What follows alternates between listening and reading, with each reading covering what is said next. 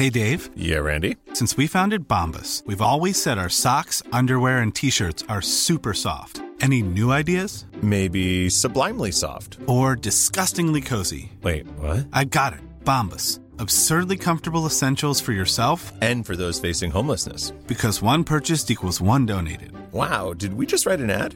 Yes. Bombas. Big comfort for everyone. Go to bombas.com/ACAST and use code ACAST for 20% off your first purchase. It's that time of the year. Your vacation is coming up.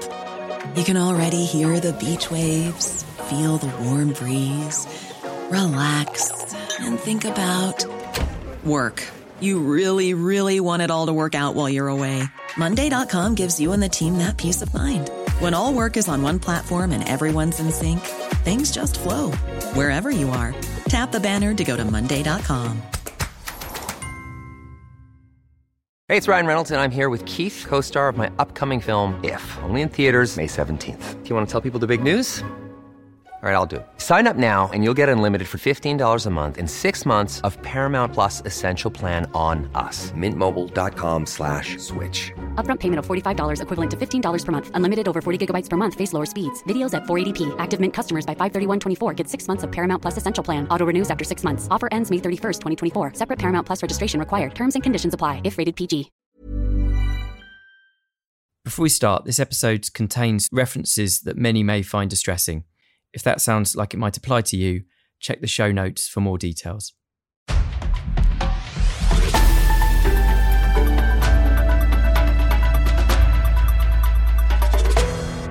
Hello and welcome to Beyond the Noise, the podcast from PRWeek. I'm Frankie Oliver, your host and founder of climate and social change consultancy New Society. And today I am joined by John Harrington, the editor of PRWeek. Hi, Frankie. So sadly, Danny won't be here with us this week as his first love of tennis has slightly beaten us.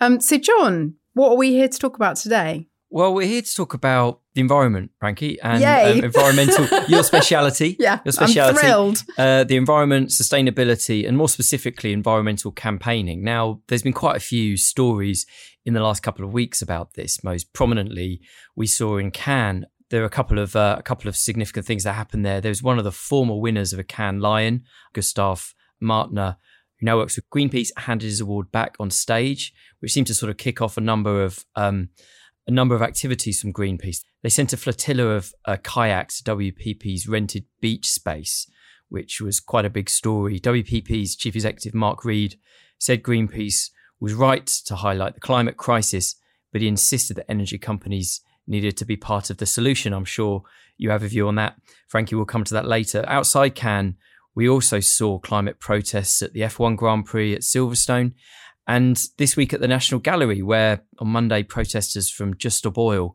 glued themselves to a John Constable painting. We've also had Rob Mayhew, the famous cult hero, the TikToker who works for Fleischmann Hillard. He had a recent video looking at the hypocrisy of agencies that make climate change commitments while working with oil producers. That was the most read story on PRWeek last week, incidentally, the article we wrote about that video. So there's obviously a lot of interest here. So if you don't mind, Frankie, I'd like to turn the tables a little bit and ask you a few questions, given it's your area of expertise. I mean, do you think that the recent spate of activity that we've seen suggests we're in a new stage of intensified climate activism? Yes, I would say so. I think it's more about whether that climate activism is now actually starting to cut through as a message. So I would say Extinction Rebellion formed in 2018, and we saw a lot of activity come on the back of that. I think a lot of people didn't quite know how to connect with it or really understand what it meant. But I think people are now starting to connect the dots and really starting to understand what that activism means and what the message is that's behind it. And I think especially when you're starting to talk to professional, educated audiences like the creative communities, that they are also starting to ask questions. And the penny, I think, is really starting to drop for them about their role and the legacy that they have within this industry to meet the needs of the climate crisis. Yeah, I mean, it's interesting because you talk about sort of the creative community in the Marcom's world, but actually it's been civil disobedience that we've seen more recently that's grabbed the headlines. Do you think this kind of civil disobedience is going to be the norm from now on? Can we expect more of it, do you think? Yes, I do. I mean, there is a big school of thought which is actually supporting a huge amount of funding that's coming from philanthropic organisations, that we simply won't solve the climate crisis unless we fund civil disobedience. The idea that power structures are going to move quick enough that institutions such as government and the private sector really are going to meet the needs of the climate crisis is increasingly under question. I think we've seen this week that the head of the Environment Agency says we are awash with corporate greenwash. Last week, the Climate Change Committee came out and said that the government is fundamentally not meeting the needs of the net zero strategy. Policy is just not there. So we have in the run up, during even the pandemic, we had a rush of pledges, didn't we? We're going to go net zero. We're going to hit this by 2030, et cetera, et cetera. And after that had kind of died down, we're now in a period where the rubber is really hitting the road and big questions are being asked about whether we really are, managing this transition fast enough. And in an era where it looks like we are not moving that transition fast enough, the role of civil disobedience and actually really the movement of civil rights around environmental campaigning is growing, and I think is going to grow in its support. It's interesting, isn't it? I remember not that long ago, sort of climate protesters kind of had that stereotype of being the crusties and the sort of the weirdos. I mean, nowadays, things do seem to be changing a bit. I mean, how do you think the narrative is changing around climate protesters? So I think the image of climate activists as being, crusties, as it were, was definitely a kind of right-wing politicised message that was kind of coming through on the back of the launch of things like Extinction Rebellion. And I think there was a disconnect between where that activist movement was and its ability to connect with the public. And I think that is definitely changing. I think films like Don't Look Up have definitely helped because they've made people really kind of stand back and question exactly what is going on in society and what's happening around these structures that are preventing us from really engaging with and dealing with a solution. Not least because you've now got, broadcasters and TV presenters on shows like GMB who've been very much pulled back from, really having a go and criticising those activist movements and starting to really listen to exactly what it is that they were saying. So just yesterday, there was a conversation on GMB about the importance of climate activism and the fact that actually, women wouldn't have had the vote, that we wouldn't have achieved many things in the world if we hadn't actually had civil rights movements and civil disobedience in this way. What I think is interesting about what's changing around the narrative, when Extinction Rebellion launched, actually some of their narrative went quite over people's heads. They didn't really understand some of their demands around wanting citizens' assemblies and so forth and bringing the public together to have that conversation. What's happening now with things like Just Stop Oil, which, believe it or not, they only started in February of this year and they're creating the kind of impact they've got already. The narrative has shifted from something that might happen to something that is happening. Right now, we're seeing heat waves all around the world, India, Spain, huge parts of America. We've even got some of the best weather they expected next week. They're actually able to name what is happening now. And I think that's definitely shifting the narrative. They are also linking, rightly so, the need to decarbonise to also the need to reduce the cost of living crisis. And they are starting to use visual storytelling, which is obviously where we've seen things like, even the front page of The Guardian today with the sort of recreation of the John Constable picture that we've seen at the National Portrait Gallery. That's fantastic visual storytelling that reached a front page in the way that even the Climate Change Committee couldn't achieve any front page when they announced the results of where the government were achieving or not achieving the net zero strategy. So visual storytelling and the ability to connect with people on an emotional level, pictures, communicate 1,000 words, is where this movement is starting to move. They are also starting to use things like cultural intervention. So obviously going into the National Portrait Gallery, using iconic pictures that we can understand and relate to and reframing them in a different way so that people can start to understand climate change is a really important part of this new strategy that I think is quite exciting. Great. Good pun around reframing, by the way. Yes, Sorry, thanks. You make a really good point about how they are managing to incorporate some issues around what's happening now, that the fact that these are crises happening now, and also linking it to things like the cost of living crisis. I mean, how do you think climate activists will need to keep this issue front of mind while there are so many other really prevalent issues, as well as the cost of living crisis? Obviously, there's the war in Ukraine and various other political crises that are undoubtedly going to be happening over the coming months? How do they keep this issue front and centre? They have to keep campaigning. I mean, that is their strategy. The concern is that the media and their ability to report on the climate crisis really waxes and wanes. We obviously saw a massive, media coverage and also, impact in terms of mainstream entertainment around COP. That then kind of fell off the cliff. And climate news really struggles to sort of make the mainstream agenda still these days. And actually, climate activism is finding a way to make sure that this story stays front and centre in people's minds. So I think there's also a really big learning for the Climate Change Committee in terms of its communications and how it uses visual storytelling to tell some of these really important messages, especially how we link the climate crisis to the cost of living crisis.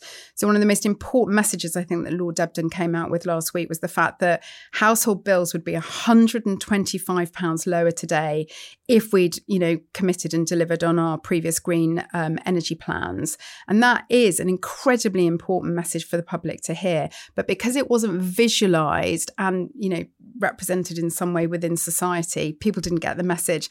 I mean, you kind of think, should it be on the back of, on a battle bus in the same way that famous number for the NHS was for Brexit? Yeah, that's a really good point. It's a really good point. Moving on slightly to talk about the role of our industry in this and PR agencies. I quoted Mark Reed earlier on, WPP Chief Executive, talking about the agency's marketing communications industry being part of the solution. The idea that these companies aren't just going to disappear, that it's better that progressive agencies work with these companies to help them with their goals around reducing their own climate impact. What do you make of this? What do you make of the part of the solution argument? Well, the problem that we've got, John, is that fossil fuel companies are currently not part of the solution. They are not meeting the recommendations of both the IEA, which is the Independent Energy Association, which is funded by the fossil fuel companies, which came out last year and said if we are to meet net zero, we must not invest in any new fossil fuel expansion. And unfortunately, that fossil fuel expansion is being invested in by fossil fuel companies, by banks, and also by government. So there is a very big question in the climate movement around whether they are really part of the solution, because they're not even meeting the recommendations of their own independent, authority. This is also supported by the United Nations and many, many other energy experts. So if they consider themselves to be part of the solution, then they need to step up and explain exactly how they are part of the solution and have a meaningful and public debate about it, because right now it feels like they're pulling the wool over people's eyes. Do you think part of the problem is the fact they're not really talking about what they're doing? That it's almost, these would be huge clients worth a huge amount of money, but they're just sort of done on the sly slightly. I mean, I'm probably exaggerating slightly, but we don't get a lot of campaign releases about, work being done for Shell or BP or Exxon or anyone else. John, you're absolutely right. And what sits at the heart of this is that we don't have any public engagement strategies. The government through, the last 3 COPs is supposed to have delivered a public engagement strategy where we as citizens would be invited into a public consultation and conversation to understand what is the strategy to go to net zero, what do we think is progressive policy, and what do we support as the public, and what do we want as the public. It is actually our human right to be invited into that conversation. It is simply not happening. So the idea that fossil fuel companies are stepping up and we really do understand how they're accelerating to net zero, it's simply not happening. And it feels like we're being fobbed off with this story of being part of the solution. Yes, there's lots of arguments about the fact, how quickly can we divest from fossil fuels because not enough investment has been made in renewable energy. These are adult to adult conversations that these sorts of institutions, the government and the public, should be having together in an open, transparent and honest way. And then we can have a meaningful dialogue about how far we are actually meeting the needs of this crisis, a crisis which, frankly, looks like it's on a runaway train right now.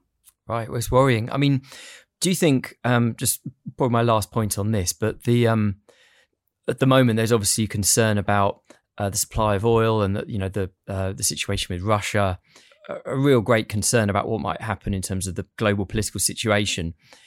Do you think in a way this is a bit of a barrier alongside obviously the cost of living crisis and so on, that if people think, there's going to be something happening that might restrict the amount of oil that we're able to get in countries like the UK, that this is a real communications challenge in itself? So I think it's something like 4% of our oil, I think, was coming from Russia. So not a huge amount, really, compared to some of the other countries like Germany. Absolutely, I believe that the war has played into the hands of some political lobbying companies. There is a huge amount of reports about the amount of money that's going into funding the "we must delay" message because of the war. The reality is that, investing, if the UK is going to even talk about opening a new coal mine, 80% of that coal is actually going to go abroad. It's not actually even funding our own energy strategy. And the same is going for, investment in new North Sea oil. So, it's such a complicated market that actually what we invest in locally doesn't necessarily mean that meets our own energy demand locally. So, there are big questions around the sorts of decisions that are being made on the back of the war and whether it's really just being used as a bit of an excuse. Right. Interesting. Another question, obviously, I mentioned earlier on Rob Mayhew's really entertaining video, really sort of impactful video. I recommend everyone having a look at that on what he would describe as the hypocrisy of agencies when it comes to climate commitments. We've also had other comedians, people who use humour very effectively, like Joe Lycett's programme on Shell last year. How important do you think humour and satire are when it comes to communicating the climate crisis? Well, I think it's incredibly effective, especially when it comes from what effectively is a trusted messenger. If you look at somebody like Rob Mayhew, he's not somebody that's come out of nowhere. He's built up an absolutely massive following over the last year with his obviously amazing videos about the sort of slight ridiculousness of our industry. And what he is able to demonstrate is the ability of comedy to ask some of the really difficult questions and to reflect back the hypocrisy potentially of some of the stuff that might be going on. There's potentially lots of people working inside agencies who are working with fossil fuel companies who feel uncomfortable, but they feel unable to have a voice. And actually, when they see people like Rob Mayhew doing what he's doing, it gives a voice to those people. And it also educates them. There's so few people that really understand that it was actually BP that created the carbon footprint, so that it would push the narrative and the dialogue onto the individual rather than actually empowering people to look at the system around why they may even have a carbon footprint in the first place. So he's got a really critical role. And I think, interesting to see what comes from Rob moving forward. I think it's also really interesting to look at satire in terms of what Greenpeace did at Cannes. The message, the poster that it held up, on the crane as people were kind of going into the conference centre was, "This is fine." It didn't say stop fossil fuels. It didn't say, we must solve the climate crisis. It spoke to educated people that went, "This is fine," because they're able to then reflect on the fact that it wasn't fine. So actually, I thought that Greenpeace message was really clever. It was clever, that, was it? Tapping into meme culture as well. Yes. I think is, can be a very effective way of doing things. Another sort of side point to this, we had a campaign, our sister magazine wrote a piece about the Greenpeace protests at Cannes, and they quoted John Brown from Don't Cry Wolf talking about the downside to having fossil fuel clients when it comes to your staff, that some staff don't feel comfortable working on fossil fuel clients. And obviously there are certain clients that it can be sensitive, whether they're, alcohol companies, betting companies, tobacco companies, whatever they. When you're ready to pop the question, the last thing you want to do is second guess the ring. At BlueNile.com, you can design a one-of-a-kind ring with the ease and convenience of shopping online. Choose your diamond and setting. When you find the one, you'll get it delivered right to your door. Go to BlueNile.com and use promo code LISTEN to get $50 off your purchase of $500 or more. That's code LISTEN at BlueNile.com for $50 off your purchase. BlueNile.com, code LISTEN. Hiring for your small business? If you're not looking for professionals on LinkedIn, you're looking in the wrong place. That's like looking for your car keys in a fish tank.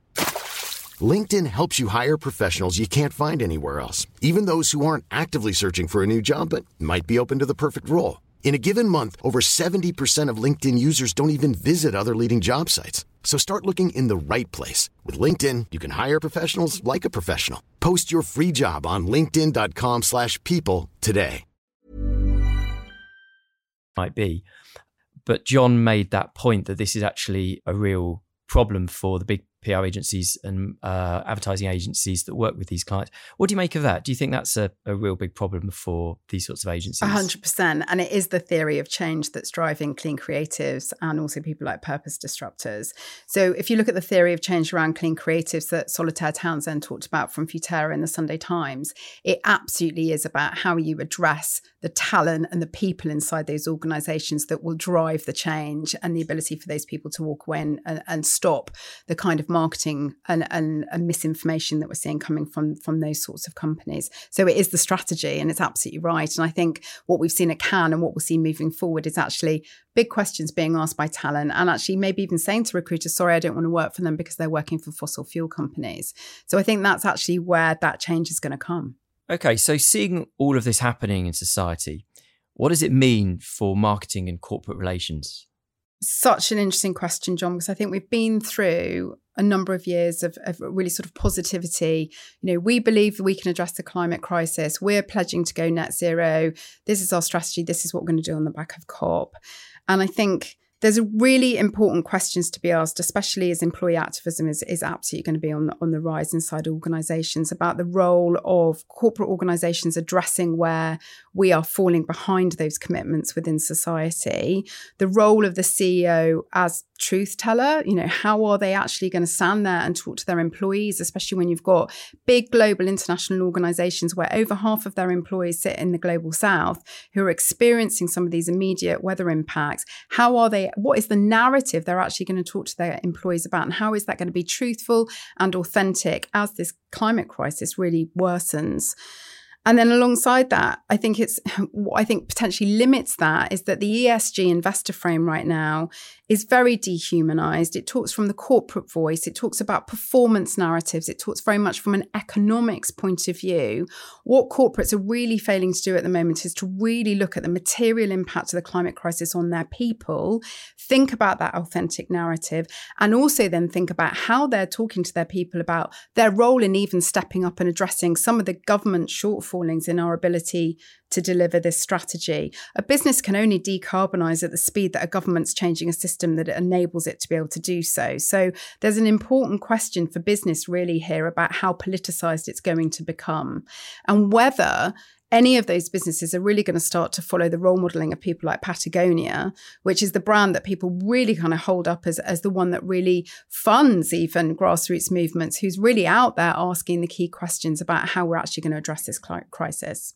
Thank you so much for that, Frankie. It's really incredibly important stuff and really great insights. I really feel we've only just scratched the surface. Yes, we have only scratched the surface. Topic. Yeah. And undoubtedly we'll come back to it many times. That would be great. But, thank you, John. No problem, and thank you. But for now, I think we should move on to top and flop. Starting with flop, there are a few options here. Could have gone with the Culture Secretary, Nadine Dorries, for mistaking rugby league and rugby union, which is an understandable thing to do because I don't honestly know the difference. But what is the difference? I don't know. Oh, well, there we go. I don't know, but I'm not the Culture Secretary. And I'm going to put this out there. I don't think I ever will be. But the point is, she got them confused during a speech at the launch of a report into the social impact of the upcoming Rugby League World Cup. So fair enough, right? Fair enough. You should know. She should know. Yeah. There've been a few other things. Travel companies continuing to not exactly cover themselves in glory, given the continued chaos. I think we've spoken enough about them, but I'm actually going for an individual this time, Bernie Ecclestone. A truly dreadful human being, it has to be said, in my opinion. In an interview with Good Morning Britain, the former F1 boss said he'd, quote, take a bullet for Vladimir Putin. He called Putin a first-class person who has made, quotes, mistakes. He also said Ukraine's President Zelensky should have done more to avert the war. So thank you, Bernie Ecclestone. I think we've had quite enough of your nonsense. Unsurprisingly, the comments were slated by, among others, Sir Lewis Hamilton. Formula One itself also distanced itself from the comments. Ecclestone hasn't been the boss of Formula One for several years. It's worth saying. I mean, the sport has been caught up in a racism scandal recently. It should be said, over retired driver Nelson Piquet, who used the N-word when talking about Hamilton. I mean, it's just unbelievable, this stuff. Piquet claims it was a mistranslation. I should point that out. Hamilton later said, why are we giving older voices a platform?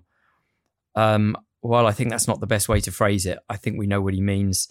I think there's an argument to extend flop to the sport as a whole, but I think in terms of Eccleston and also PK, I mean, it's a really, really shameful couple of episodes. So the top, we're going for a creative campaign, unusually. This is one that I've picked for our 5 campaigns we like this month feature. Have a vote for that on PRWeek.com, where we've picked 5 campaigns. This is just one of them. See which one you like the best and vote away.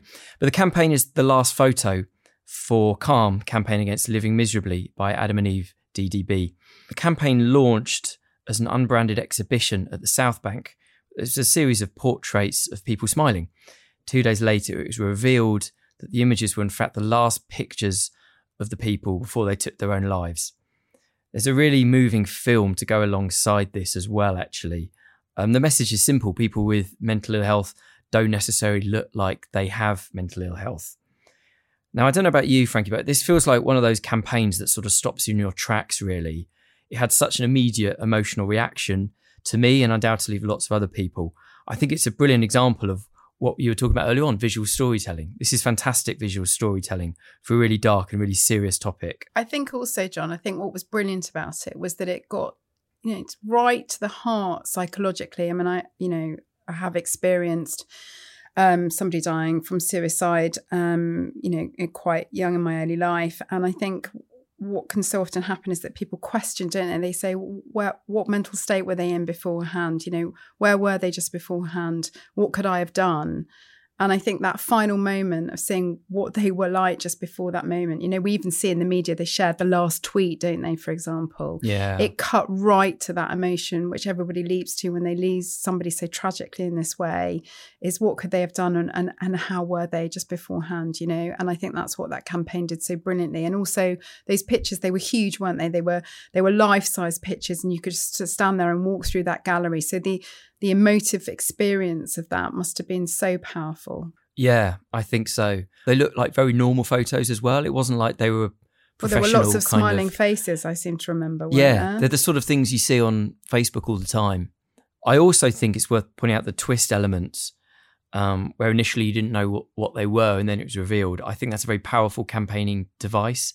I know we've had a few other campaigns, thinking about some of the PRWeek award winners and some of the Cannes winners that have done that. I think as a more general point, that's a very can be a very impactful and memorable way of executing a campaign. But in terms of this particular campaign, I think it really was something quite special.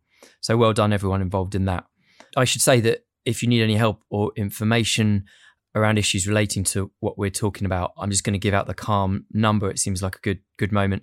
That's 0800 58 5858. The number again, 0800 58 5858. Okay, so moving on to a different topic. We've reached the halfway point of the year, amazingly. And I thought for a column in PRWeek, I would have a look at who I think are the best UK communicators of the year so far. I'm excluding journalists, broadcasters, professional comms people, because that would be cheating. I wrote an article about it on the website. So I just thought I'd discuss some of the people I chose and see what you think, Frankie. See if you agree with my choice. I'm going to go from 7 to 1. Number 7, we've got Stephen Fitzpatrick, who's the chief executive of OVO Energy. This might sound crazy, given the amount of bad publicity that energy companies generally have been having, but I've given him this status because of his apology for some terrible bit of marketing that happened at the start of the year. Really I don't know if you remember was this. it? It wasn't great. Encouraging customers to eat porridge and hug pets and things to keep their bills down. In an interview with BBC Breakfast, Fitzpatrick said the message was deeply unhelpful and upsetting. He said it was a bad day, we made a mistake. We've tried to put it right as fast as possible.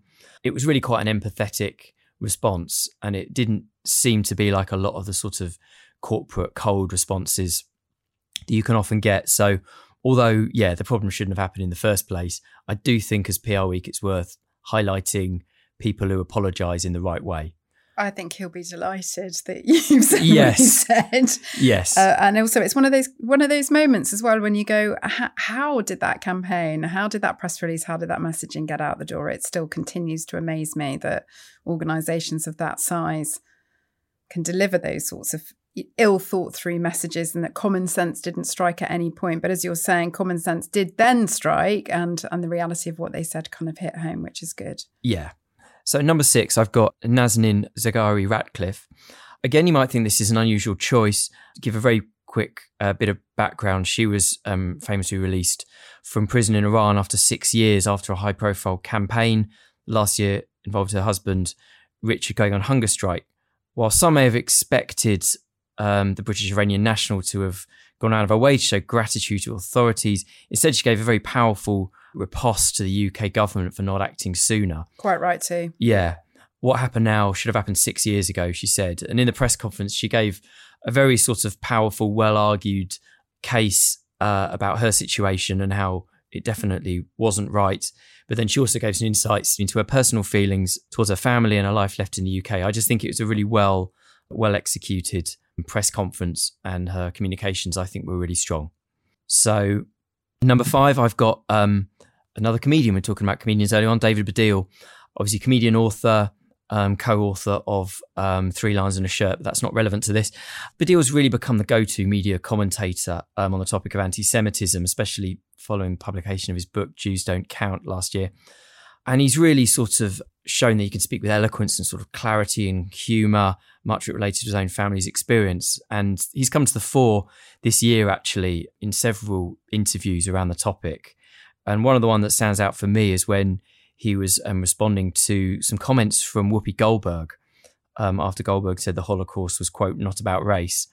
Goldberg later apologised, but it's worth having a look at that clip to see how well he picks through a lot of the tropes around anti-Semitism, and he explains it in a very clear way. Number 4, we have Dame Sharon White as the chair of the John Lewis Partnership. It's good to have business people on this, and I think White has been a really good communicator since she took on the role.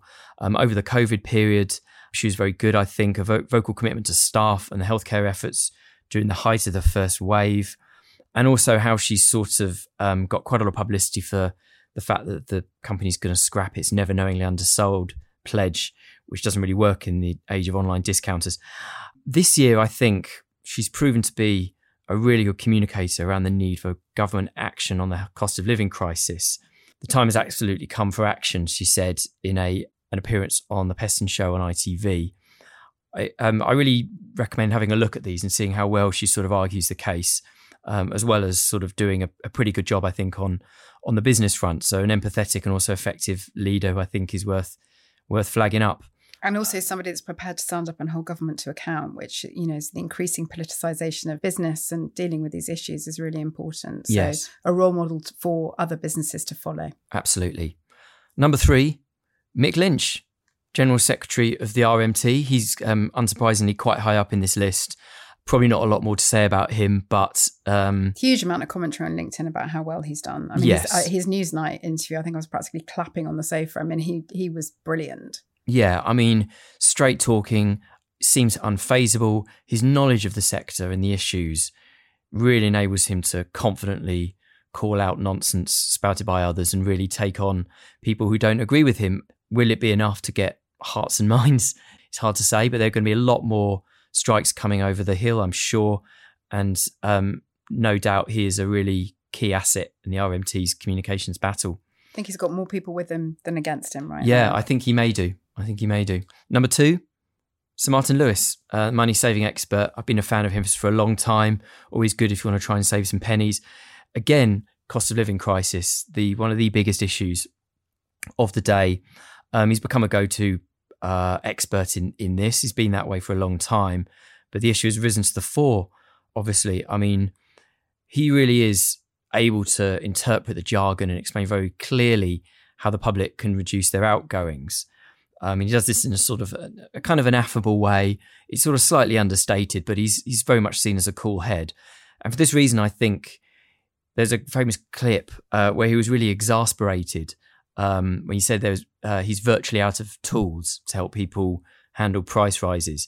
I think the fact that he's usually so cool, calm and collected made this particularly powerful. He was really distressed that he couldn't do more to help people. Yeah. So you've got a really great combination of expertise, trust, a really shrewd way of sort of mind, but also the empathy and the sort of this sense of kindness. And the sheer frustration that he was able to show at the situation, which is probably how everyone is feeling. Yeah. So I think he's been really good. So number 1, Jack Monroe, the bootstrap cook. Probably heard of Monroe, sort of food writer, prominent anti-poverty campaigner. Again, really, really impressive performer on the issue of cost of living crisis. She talks about it with a great amount of authenticity because she's been there. But her popularity has really exploded this year.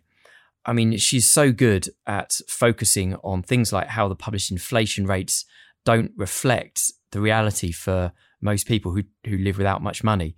The price rise on staple foods not necessarily reflected in inflation. And she can claim a victory on this point. The Office of National Statistics agreeing to take her approach into account when calculating inflation, showing that it's something that is more reflective of ordinary people's experiences. And she's also really unafraid to take politicians to task. Again, there's some. If you look on our website at this article, I've added some links from some really brilliant interviews that she's done. I really feel that she's got that fantastic combination of empathy, expertise about her topic, and the fact that it's completely authentic because she's been there and she's lived it. So yeah, hats off to Jack Monroe. And hopefully somebody that will become an even bigger voice for single parents who, this week, research in The Guardian showed that single parent families are suffering the most during the cost of living crisis. So she's got a job on her hands. Yeah, very good point. So, John, that brings us to the end of this week's podcast. I've really enjoyed it. Thank you so much. We hope that you've all enjoyed listening, and we'll see you in a few weeks' time. I'll make the point, really, that we're even closer to the World Overshoot Day, which is on the 28th of July. This is the day that the world exceeds its planetary resources for the year, which is one day earlier than it was last year.